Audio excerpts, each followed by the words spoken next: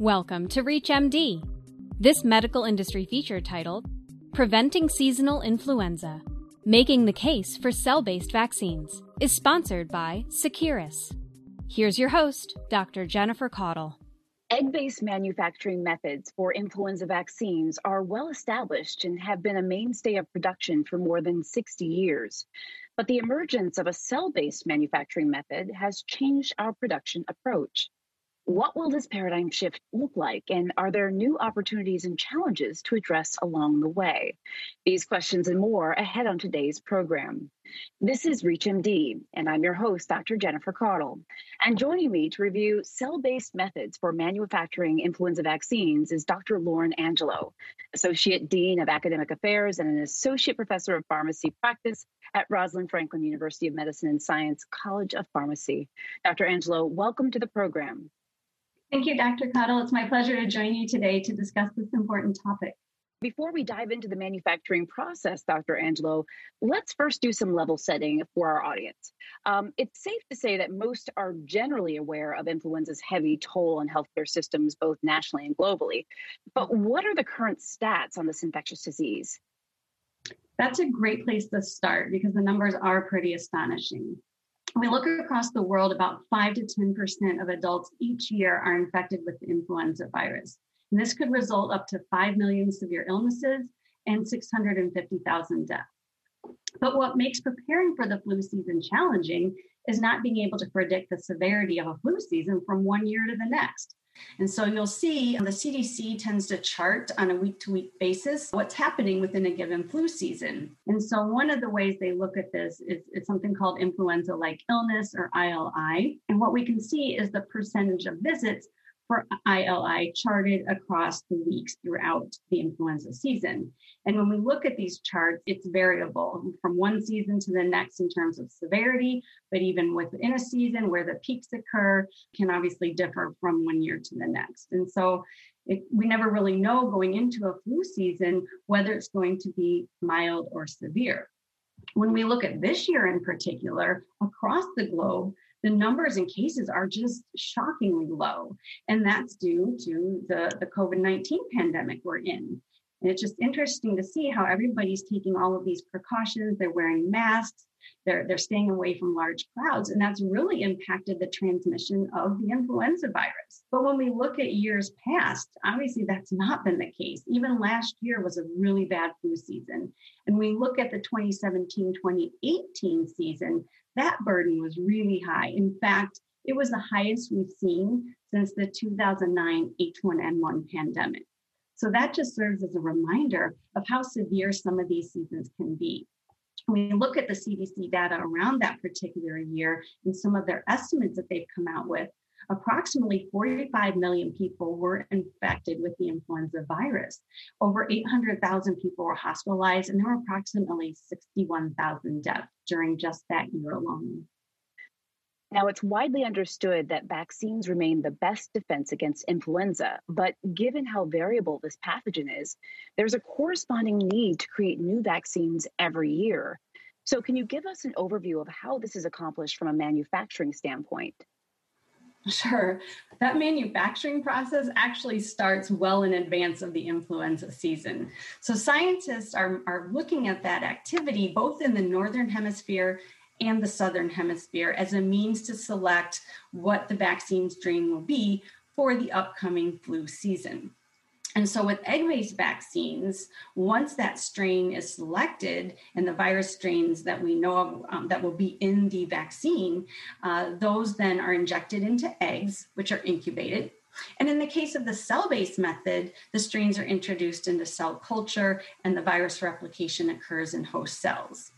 Once that viral fluid is harvested from the eggs or from the cell culture, it's tested for potency and safety.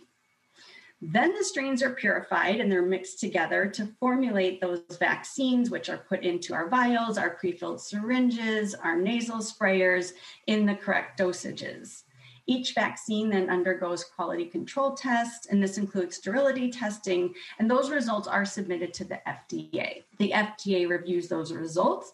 Assuming everything checks out okay, the lots are released, and those go back to the manufacturers, who can then begin shipping the vaccines out to our pharmacies, our clinics, our health systems, our health departments for use in the public.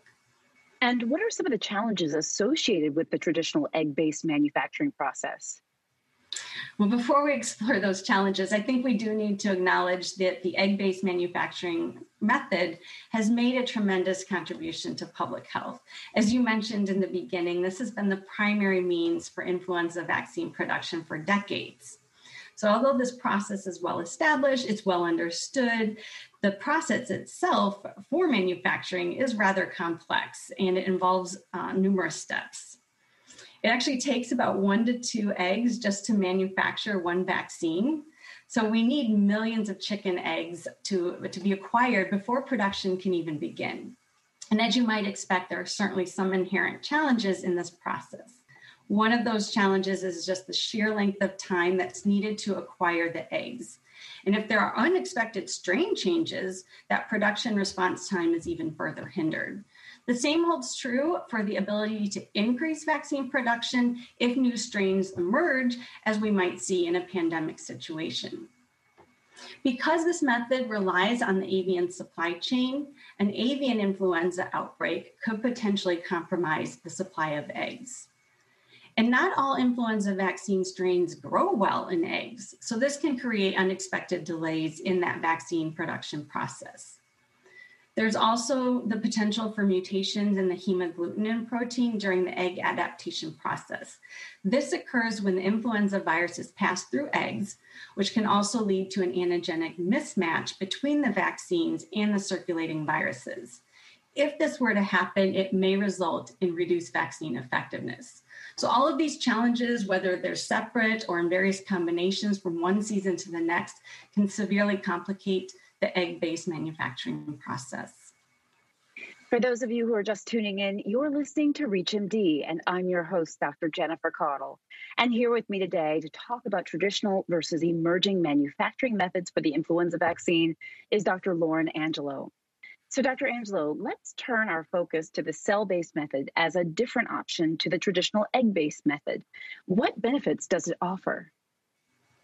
With the cell-based method, there's no need to secure or rely on millions of eggs for vaccine production. This alone bypasses several logistical challenges that we spoke about with the egg-based manufacturing process. The cell-based method uses a proprietary mammalian cell line, so it can grow a wide variety of influenza strains, and it provides an effective filter against most contaminant avian and human viruses. Since this is a continuous cell line grown in suspension, it's free of animal-derived culture components, it can support high viral yields, and perhaps most importantly, it's well-suited for rapid scale-up. It's possible for a synthetic working cell candidate vaccine virus to be created within about 5 days. And in as early as 10 days, a viable vaccine could be made available.